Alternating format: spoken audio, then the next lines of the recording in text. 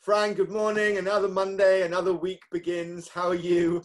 Good morning, Brad. I can't wait for us to get started on today's subject, which is about how do you actually lead a cultural change, or how do you actually implement a culture at work? A subject that I believe is on everyone's mind for a long time. But I do think also it requires a little bit of guidance and inspiration. Where do you start, right? I think this is something where you and I can explore the subject a little bit deeper today. Even when you say, where do you start? You kind of just threw the ball right up in the air there, because that is a great question. Just where do you start with culture? Because a lot of organizations, when you go for interviews, they always say, don't they, we're unique in our culture. Every organization is unique in their culture. But then so many are looking to shift and change, because you can't always keep the same culture through time. The world, the landscape is changing.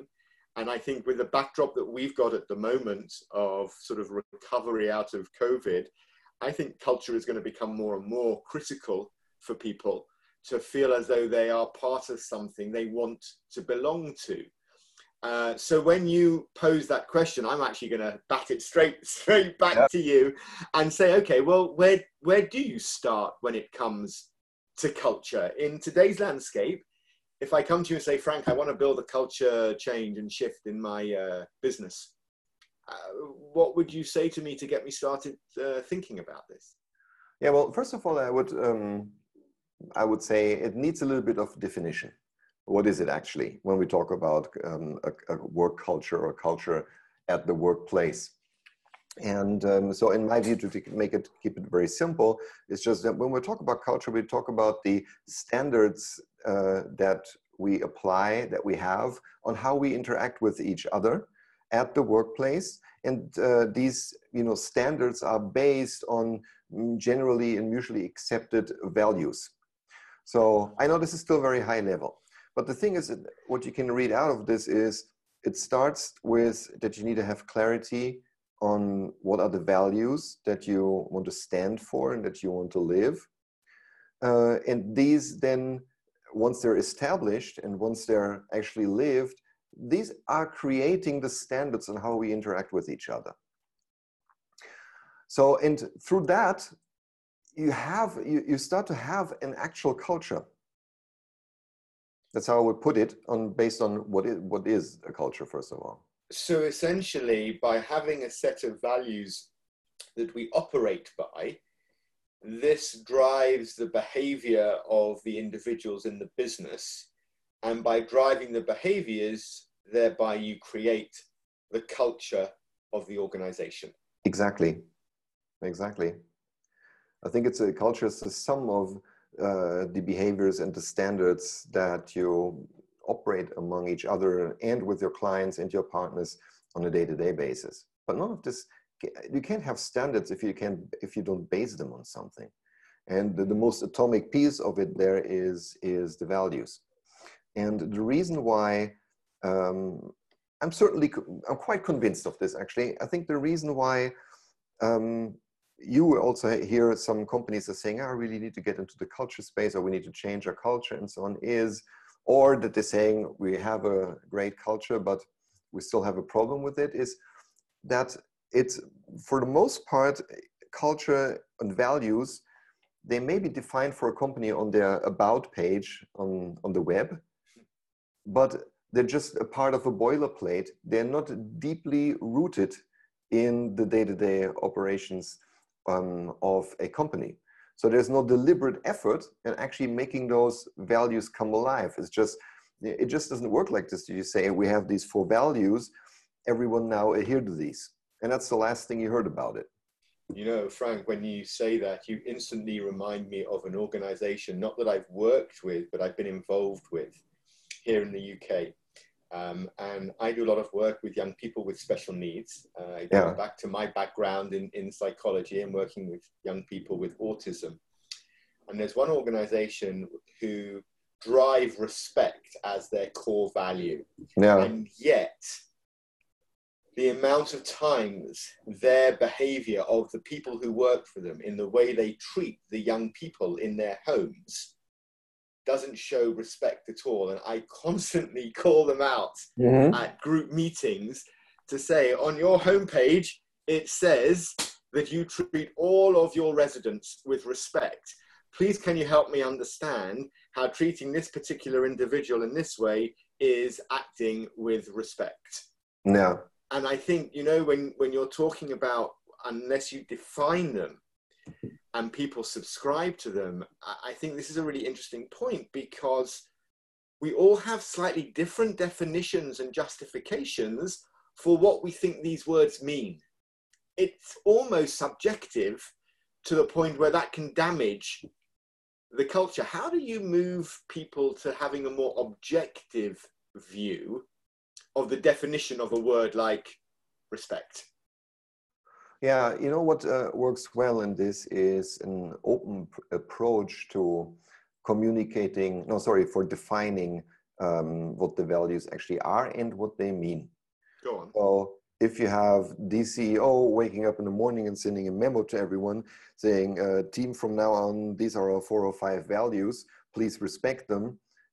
This can mean anything to anyone. Yeah. It's much better to say, we invite the organization to collaborate in defining how do we want to be, and based on what, and what does it actually mean. This has, on the one hand side, the beautiful effect that in the end you get something that is defined, maybe has a couple of examples and so on, but more importantly, the majority of the team will already be on board because it's the values that they wanted to live. And as a leader or a leadership team, you can participate also in this process, and hence you also have an influence a little bit over the outcome. But the key thing is that everybody is on board with it. And that's how you get more detail, right? On, you know, what does it actually mean for us? Courage, you know, or freedom of expression, or, you know, what does it mean? And you get there through this. That's the best way. If you prescribe it, people are just going to say, I don't buy into that. That's not enough. It's also a learning process that, you know, every associate needs to go through to truly understand, what does it actually mean for me? But if you're a company with 3,000 people, that's quite a big project. Yeah, look, it's never that 3,000 people equally actively engage in this, but there's you know, there are frameworks on how you can have a core team working on a project such as this one, but invite open collaboration inside the project, where people choose more or less the amount of time that they can or are willing to spend with engaging with the subject. So some of them will do this more, some of them will do this a little bit less, others won't at all because they maybe don't care so much about the subject at this point.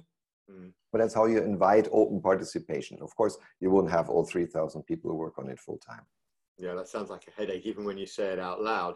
But I'm wondering, you said before how, you know, the CEO can't just write a memo out to everybody saying, hey guys, from tomorrow, these are our values. Does it rest with the CEO, though, to maybe make some suggestions, to kind of throw their hat in the ring, if you like, and say, this is what I see, these are the starting point of my thinking? Or when you openly collaborate, should it be everybody gets to kind of promote what they feel those values are? That's a good question. I think whether it's a wise course of action to make your own suggestion coming from the top or not, or waiting and listening first, probably depends a little bit on what's the state of your culture right now. If you have created or have come into a work environment as a CEO where everybody who is a subordinate will not speak up and will never criticize or will never give feedback, then this approach doesn't work. You should probably better than shut up and listen first. You know, but if it's already a culture that likes debating and where disagreeing with someone is not a reason for getting fired, then yeah, why not? I think they should be, but they need to be participating as an equal and not as the boss. They can be the ones that in the end say, I'm going to make the decision on or at least I'm going to be taking part in the decision and the final definition of things, or I'm going to take part in the decision on how do we implement this later on. But if it's dictated, it feels false and nobody will buy in. Right. I mean, we've talked before, haven't we? Leaders speaking last rather than first. And yet at the same time, with a topic like values, it's so broad. I know from workshops I've run with leaders, when we start to think about the values-led leader, you know, we recommend to all leaders, you know, make sure that you've got a set of values that are aligned to the corporate values. They don't have to be the same, but they have to be aligned for your team in order for the team to operate. And that creates the culture of the team that then ultimately becomes high performing. Here we're talking on a much larger scale, a macro level. And I sense that people often look for direction from leadership. But as soon as you start to put your own spin on words, you limit the creativity and the contribution of others. It's like a catch-22. Yeah, that's right. Yet it's so important to get this started. Although it's a journey, I don't think you can, I mean, even if you start a project of defining where you have open participation, what should our values be, getting to the point where it actually will then begin to define what are the standards of how we want to interact with each other, which is like the next detailed step to it, that will take some time. It's not going to happen overnight, but it's a journey worth going on, because just today I came across a study where people who were looking for jobs were asked about what are the top things they look at having for the next employer, for the next company they want to work for. And the top 3 things had nothing to do with money at all. They were all cultural elements. They were about wanting to be treated with respect and kindness, wanting to have smart leaders that support my growth, you know, these kind of things. These were all in the top. And much later on, you know, 8th, 9th place and so was a good benefits package, and maybe a commission payment for success. So these were coming later. And what does this really tell us? It tells that for people, the cultural environment in which they work is the most important thing. Now, as a company, you can go, sorry, I'm speaking very long now. No, don't worry, you carry on.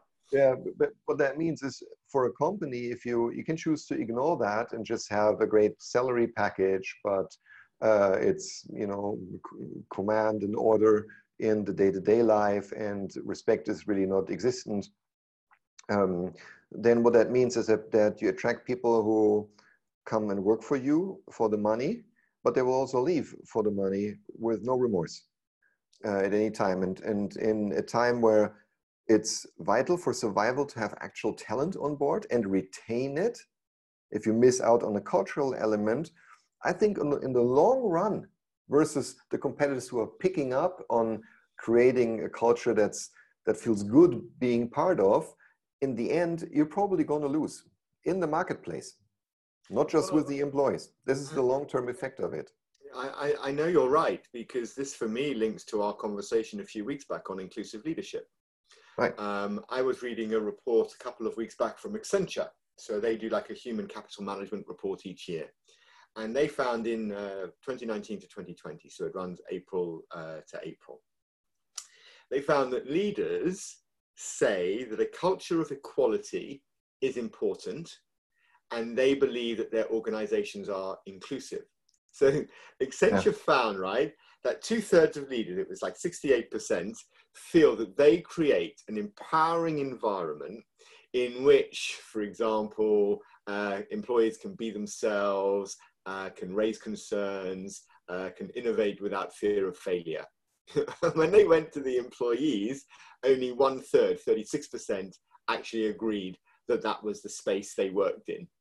And it was something like 20% of employees who do not feel included in their organizations actually don't feel welcome at work, which was 10 times higher than what the leaders thought they were creating. So the leaders thought that they were doing like 20%, actually only 2% of people they thought wouldn't feel included, and actually 20% of employees don't feel included. What a gap. Accenture, right? I mean, Accenture go out on a global scale to tens of thousands of people to get this data. So you have this real mismatch from a leadership perspective, where 2/3 think they're creating an inclusive environment, but only 1/3 agree. And leaders believe that only 2% of their teams don't feel included, and yet it's actually 20%. So there's a real gap, like a chasm between creating a culture and thinking you already have one. And I wonder, without any kind of answer coming to my mind, I wonder how this gap has grown quite so big. That the gap between perception and reality is so high. Yeah, it is self-deception to a certain degree, isn't it? Is when, you know, top executives are interviewed and they go like, our employees love the story that we tell about ourselves, and then you find out, no, they don't. You know, this is something I think there's, especially in very large organizations that are very hierarchical, or used to be, and they want to change. You can still be that, you know, up there on the top. You get the impression everything's shiny, but then it isn't. And so what that tells us is simply actually what Accenture did. You need to ask. You need to ask: are we on the right track with our intentions of creating an inclusive culture, or generally a culture that rewards, you know, the right behaviors as based on values that you connect with or not? And so you need to ask. You need to have a control instrument, and a regular one that actually shows where are the gaps, so you can address them where they are. Because I bet even in Accenture's case, I would bet that the 1/3 that said, yeah, we live in this environment, they were probably reporting up a particular part of the business, a particular management line of managers and leaders who were just doing a good job at creating this kind of cultural environment, where maybe their peer right next to them wasn't good at that. And so this is how you find out. You need to ask an employee. You need to give them, everyone, the opportunity to tell you back, how do they feel about your execution on living this selected value or that value? Is your manager supporting behaviors that are based on the values or not, and so on? You just need to give them this voice, and then you need to see. Then you can see, as from a leadership perspective, you can see where in my organization do I have to act so that this value and this culture can be implemented in this part of the organization too. I call these people culture makers. They help make the culture by engaging with people and really listening to what's going on for them. Because when you sit at the top, you can drive culture and you can drive change and you can drive behavior. But unless you're modeling the way, people beneath don't subscribe.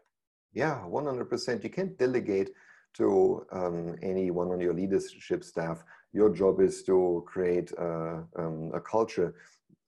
I think this is something that, in the end, when the culture is defined, ideally in this open approach, you need to be, as the person on the top, the number one impeccable culture creator, so to speak, that in all of their actions, without any exception if possible, is demonstrating that he lives by those values. Because how can he then ask from anyone else to also respect the values and the standards that are derived from this?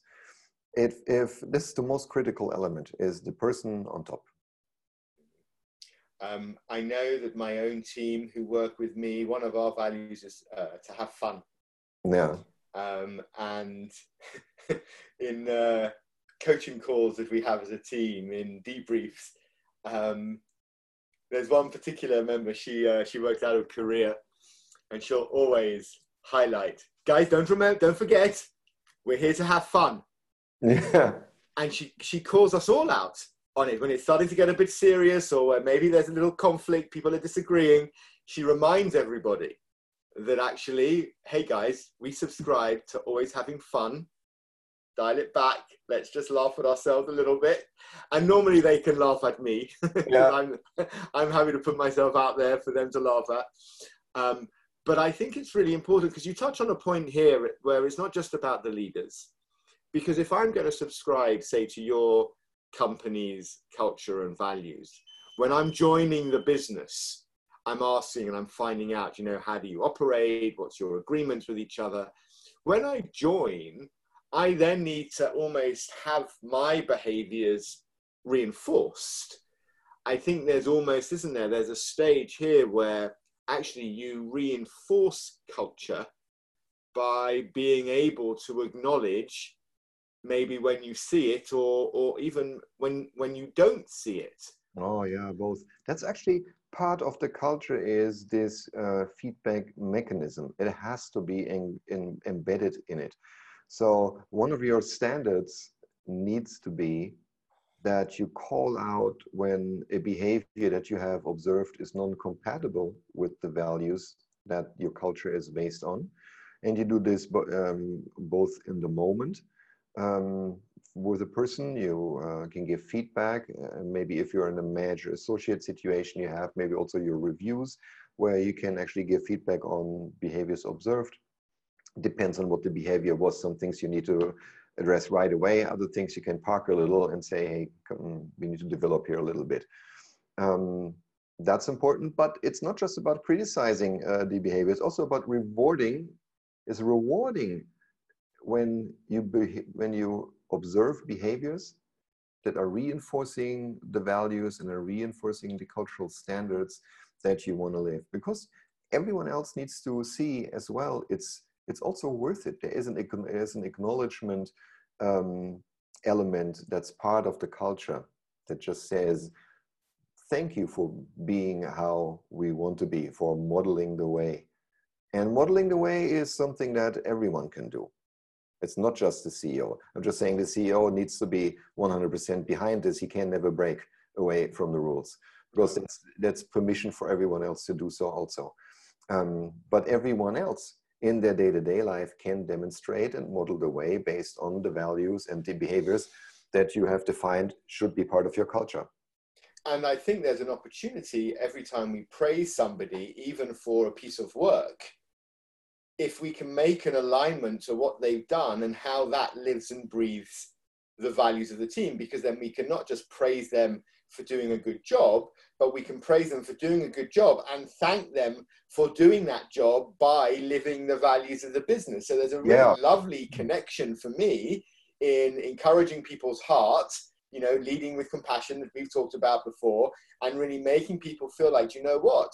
Actually, this helps me reinforce for my team why what they're doing is so important. So the next time they do it, they keep reliving the values, and this really breathes life into what for a lot of companies is just a dormant set of words that sit on their landing page. Right. That's really the problem. If it's just this this boilerplate that nobody believes in because they're not true, you don't go anywhere. And always, connecting any sort of laudatio or rewarding of a particular behavior back to any of the values or even multiple ones that were an example in the particular behavior. This is a really good practice because it also reminds everybody what were the values again. It takes time to internalize that. Completely. I remember working with a retail company. One of the best managers actually I ever worked with. He wasn't high level. He was middle management. He was late 30s. He loved people. And I remember doing some work with him and his team and observing him in action, like on the floor. So it's a manufacturing and retail company. Yeah. And they made beds, basically. Mm-hmm. And I remember watching him thanking somebody for the way they had handled a complaint on the phone. So the bed was due on a particular date. It was 3 weeks late. There were challenges getting, dates to set when the delivery would happen. And you could hear by, I was listening into the call that the customer wasn't happy by any measurement of happiness. And the way this customer service, customer excellence, they're called, the way this specialist was dealing with this complaint was fantastic. And one of their values was to treat all customers with high level integrity. Mm-hmm. And when the manager thanked, the complaint was resolved, a new date was found, the customer left happy, if a little frustrated. The manager went over to the individual there and then on the floor and thanked them publicly for, well done for how you handled the complaint, gave specific examples of what they did in the complaint handling conversation that was so powerful, and then reinforced that by linking it to two of the core values of the business, which, you know, sit on the wall in a nice poster. Honestly, Frank, this guy's face, this guy's face who was receiving it, he looked a little bit taller. He was smiling, he sat up, and the way he picked the phone up the next time, you could see it really meant something to him. Yeah. So there's a real opportunity if, you know, when you talked, you started today by creating culture. Actually, we can really create a positive working environment by leveraging culture as part of our everyday communication. Once it's set, of course. What about the calling out piece? You reference that now twice.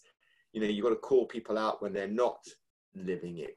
What do you mean by that? Because that sounds instantly more of a challenge. It's lovely to call out people when they do it well, but you're talking about when they're not living. Yeah, that's right. But, you know, I'm going to answer your question, but I just quickly wanted to add something to your example that you just had. Now imagine this excellent and talented customer service person would not work in an environment where he has been, you know, called out in a positive way and thanked for and appreciated and respected for his work, but only maybe got a 100 euro raise or something like that, was being a little bit more than everybody else. With the next opportunity, you don't, money is important. I know if somebody gives me money, don't get me wrong, I'm going to take it, right? But if that's the only thing that I get and I feel not respected or valued for my contribution, I'm very open to leaving. And that's actually also what this study was talking earlier about, actually in the end said, you know, if the top 3 things that are important for me that have to do with kindness, respect, and an opportunity to grow are not given, man, why would I stay? Tell me. I have no idea why I would stay if somebody gives me the same or a better salary. Mm-hmm, mm-hmm. Right? Yeah, because it's not about the money. Well, no, not with regards to feeling happy and in the right place. As I said, don't get me wrong. Nobody will say, I'm going to work in a super nice environment for free. No. Right? That's not the case. But the thing is, this element which makes you so much more competitive in the talent space, having a culture that feels nice to be in the end, costs you nothing.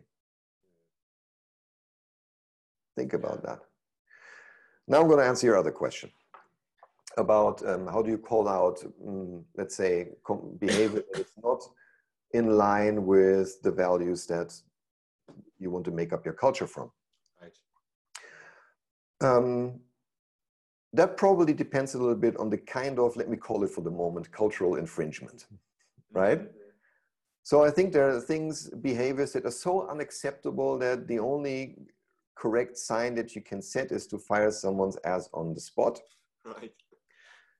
But there are also areas where you just say, you know, somebody hasn't been as respectful as they could have been, or was breaking a commitment that he made earlier, if commitment is one of your values, that you just take someone aside and have with them a typical feedback conversation where you say, in this situation, this is what actually happened, this is what you did, and show them what the impact of that was, and then remind them of that you have this cultural element so that everybody else can, you know, rely on commitments that everybody else makes. And so connect the behavior to the values and why they're important and so on, and just ask them to try and do better the next time. So it can be as mild as that. It can also be take a semi or formal form actually in reviews. So many companies do quarterly or annual employee talks and reviews, and remembering the things that have happened throughout the year or the time period that you're reviewing and bringing them up in a conversation with the intention for improvement, not to, point someone out or make them feel bad, for the intention of helping and improving. I think this is how you do the call out piece in those situations. I think it's really interesting, because how do we get leaders to prioritize culture? For me, is a critical question, because if you look at leadership priorities, if you were to sit on an executive leadership's quarterly business review, my sense tells me, I've sat on a lot of them, that financial performance will be a top priority. Brand quality, we were talking just before, will be a top priority. Talent would probably be a top priority, maybe even expansion, and possibly innovation would be like the top 5 I would list as what most quarterly business reviews talk about. Yes. How often do we hear culture on that top 5 list? Look, more and more, don't you think? I know it's you want to go there, that we're saying we don't hear it very often, but I think we hear it more and more, because as it's been talked about more in the recent years, it's become also more clear that you get the awareness that talented people who are enabled to act and feel connected with what you do, they can be 50 times more efficient for your company than a person who isn't. And also every company that is in any competitive space somehow needs to find the best talent on the market, but you can't make someone work for you. They need to want to choose to work for you. And I think your HR team is telling you that either it's very hard to find people that are great and also want to stay, or it's very expensive. They're spending loads of money finding even leads for people who want to come to interviews and so on. If all that's the case, it's indicators that actually the cost of your business is way too high. And there's also this dimension of, when you talk about innovation, I don't think unhappy people innovate. Unhappy people do, at the workplace, they do what's required. But why should they go above and beyond? Right. They have really no reason to do so. And so you find very little innovation in the company culture that's not encouraging in this sense.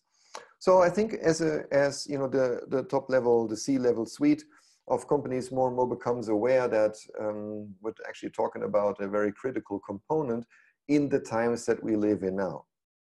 People have so much choice, Brad. People have so much choice. Educated people have so much choice of what they can do with their lives. And they don't have to work for you. I'm listening to you. I was scribbling some notes earlier, and it seems to me that you've kind of created 3 top comments for this, priorities almost. 1, we have to prioritize culture. Even in challenging times, challenging even financial times, right? Culture has to remain a kind of top business imperative. Secondly, you've talked about, for me, establishing a roadmap where we as leaders go out to the business and engage with our people to gather the data, to establish, what it is that we're trying to operate like, so that we can subscribe to a set of values. And the third thing that you've referenced for me, on top of prioritizing the culture and establishing the roadmap, is actually holding people accountable, both by rewarding and acknowledging it, but also calling it out. Yes. Do you see anything else? Have I maybe missed anything from what you're kind of promoting here? Because I love the idea of prioritizing, creating roadmaps, and holding people accountable. Maybe we've kind of simplified what people can do to really start to build an inclusive culture that lives and breathes every day. Yeah. No, you haven't missed anything. Actually, but I would just like to say, I think accountability should always be one of the values. Mm-hmm. Because it's needed for imbalancing with, let's say, some more of the feel-good values that you might want to have about the, Right. the freedom to express yourself and so on. So this, because we're talking about a business and not about a golf club, something like that you do in your leisure time. A business needs to make business, so their values need to be balanced with what's needed in order to actually excel in the business, but you also need to have values that are important that speak to the humanity of the people and their most basic desires, such as freedom, for example. And I think these need to be in balance. All of them need to exist. Yeah, if I sign up to a set of values, it's almost implicit that accountability has to be there. Yeah, it's almost implicit, yes. So somebody needs to, in the company, everybody needs to say that that they understand, this is my role, this is the contribution that I make, or this is the contribution that I signed up for, that I said I'm going to do. I will and I want to be held accountable for actually doing that. That's super important, right? Yeah. And actually would create a really powerfully high-performing environment if everybody publicly or silently, actually, I don't think it matters, signed up to that kind of level of accountability. Yeah. That's how you build a high-performing team. Imagine you could rely on the fact that everyone feels and is accountable for their part. That's actually the fundament for you to blindly trust everyone you work with that they're going to execute. Yeah, yeah. So you don't have to worry about trust. You can just trust. Yeah. Because it's part of your culture that everybody says, I'm accountable for this. Right, I'm going to get it done. Yeah. Yeah, gosh, I like the sound of that. Frank, I think we've come full circle here. Yeah. We started with what is culture, and we've kind of ended with what is culture. Exactly. No, super subject. Love it. Frank, that was brilliant. I can't wait till next time. Let's see if we can build on this even further. Likewise. Take care, Brad. See you soon. All right. Bye, Frank.